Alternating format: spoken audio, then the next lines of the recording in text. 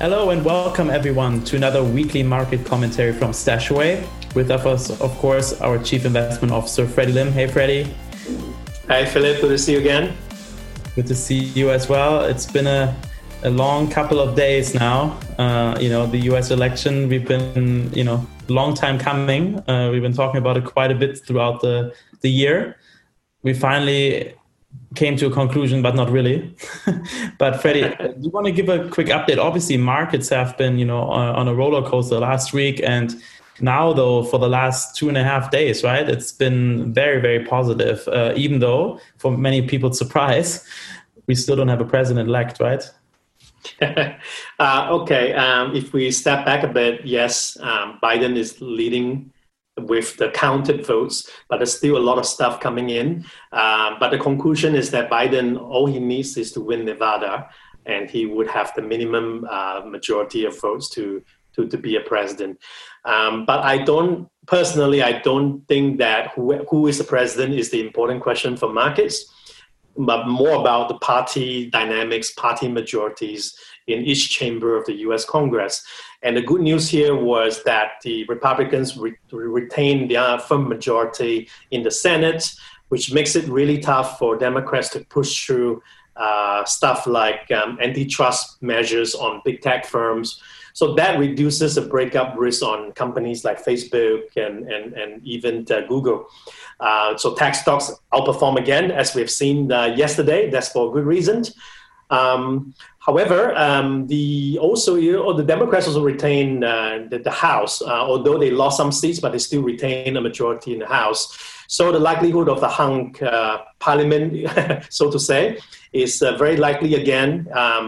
And as you know, whoever is the president don't pass bills. They can veto, but they don't really pass bills.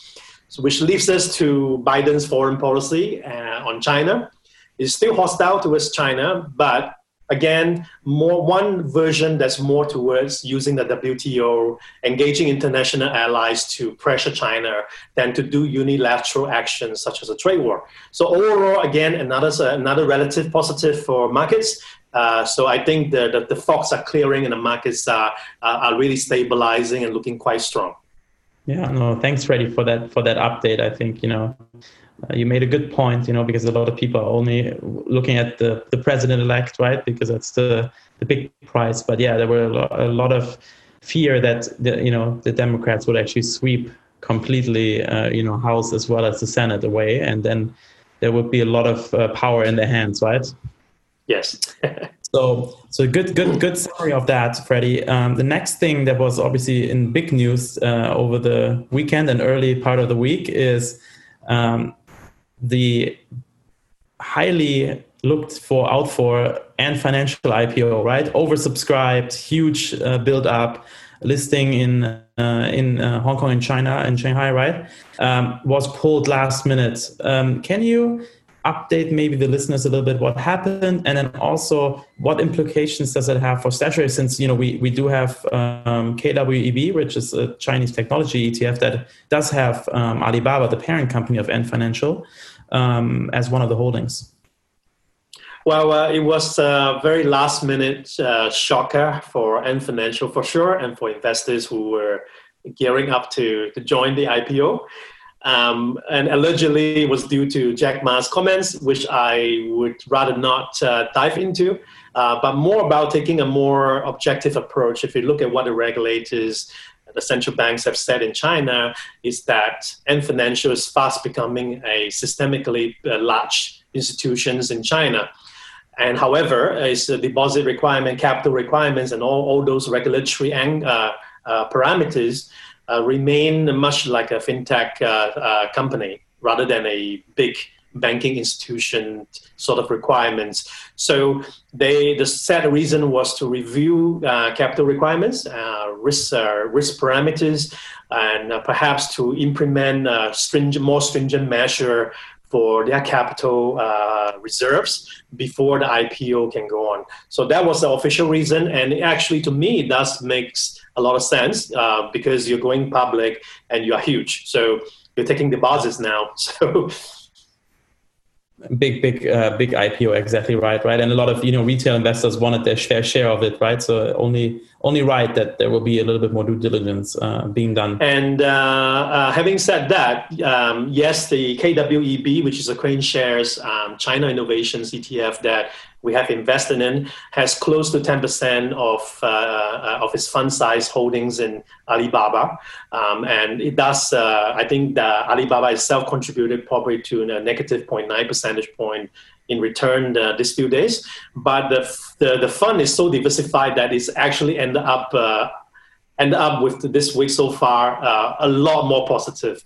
I haven't calculated, but off the back of the envelope, is up about 4.7 points out of a share price of 70 in the 75s. So it's up 6 percentage point roughly. So it didn't matter at all. So there's a power of diversification. I just want to remind audience that power remains in place. No, absolutely. And I think this is a good reminder for everyone, right? Like that, not picking individual shares, but own the sector, right? Own that piece of the market and be diversified. That's right, Freddie. Let's get to some questions. We actually got quite a few from last week from listeners. So, and for everyone that's new listening today, feel free to always ask questions in the comments below so that Freddie and me or the team can pick those up for Freddie and myself to answer them. But let's get into them really quickly. The first one is from Ritz. He's saying, what's the best way to lock in profits that we've gained without completely liquidating our portfolios on Stashaway? Well, that's akin to not withdrawing it, but more like adjusting your risk level. But I would, the power of technologies that allows you to do flexibly what you want to do here, which is market timing in nature, which is something that we do not really recommend, but we rather you review your risk level and as to why you are so uncomfortable with the current risk level in the portfolios you have, and review that reason and make a case for reducing risk. And that would be akin to sort of what you're trying to achieve here, logging in some gains with the higher risk points that has more exposure to riskier assets that's gained, and moving into a more balanced portfolio where you become a bit more protective. And so there will be changes in the asset classes in the portfolio. So they will sort of make you lock in some of the gains in the aggressive sectors. But again, I would urge the reason to be more about your risk appetite than your market timing. Yeah. And I think the next one is almost like a follow-up question, right? But it's from Corey. And he's saying, are you able to withdraw the profit out? Well, you can withdraw anything you want. There's no lockups like in traditional hedge funds. There's no withdrawal penalties or fees. You click the button and just banking delays. A day or two, you get it. However, we would rather recommend you take a long view on it. What's the reason behind that withdrawal? If it's a cash need that's outside your investment plan, you have a sudden emergency, a sudden changes in the personal life that you want to withdraw, that's understandable. But however, if it's due to a market opinion or market timing reason, then try to actually review your risk appetite as to why you're uncomfortable and make the right risk adjustment rather than withdrawing completely.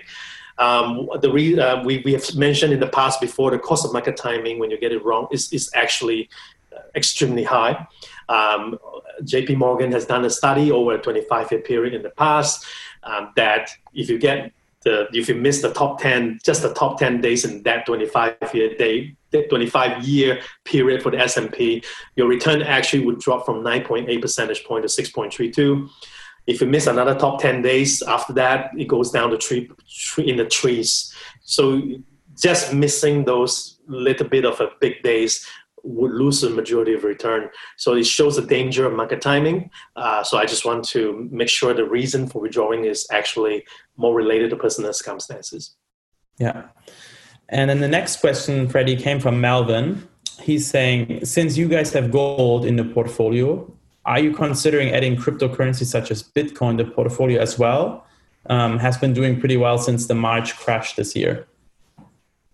Well, we are always on the lookout for new differentiated asset classes to add into the flagship portfolios.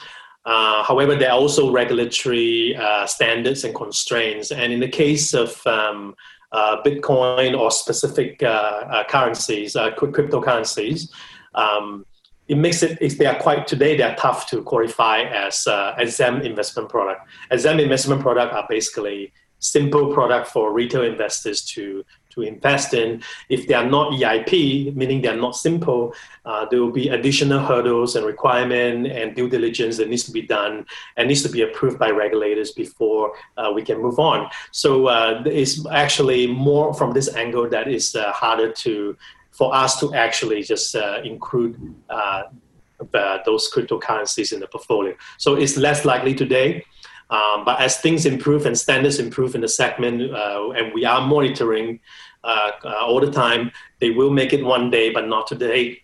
So that would be my summary answer. But we are looking into broadening it, not just a single token, but how about even looking at blockchain technology rather than the cryptocurrencies as a whole, as another segment to consider, right? So these are things that we are constantly on the lookout for and reviewing for. Today it's not happening, but we are monitoring for improvement in regulatory parameters for reasons to include them. Yeah.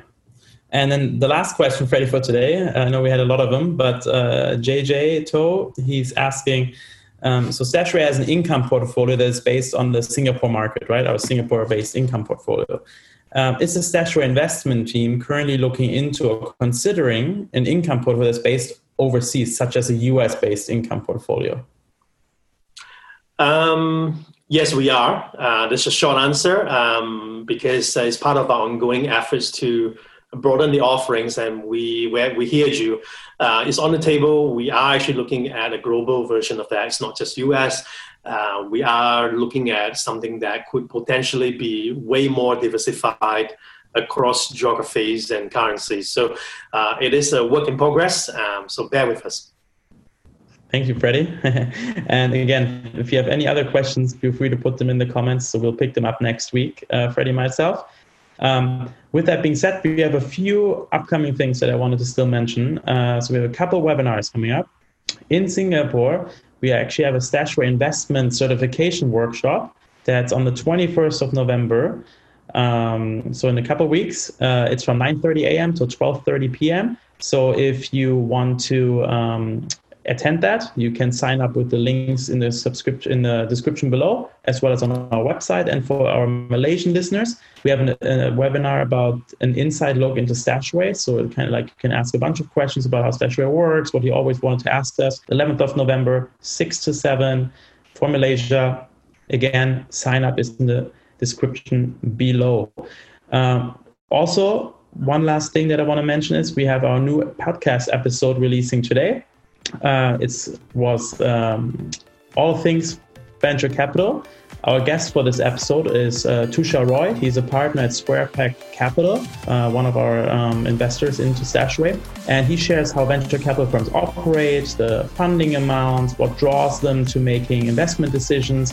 And he also shares about what excites him about Southeast Asia currently.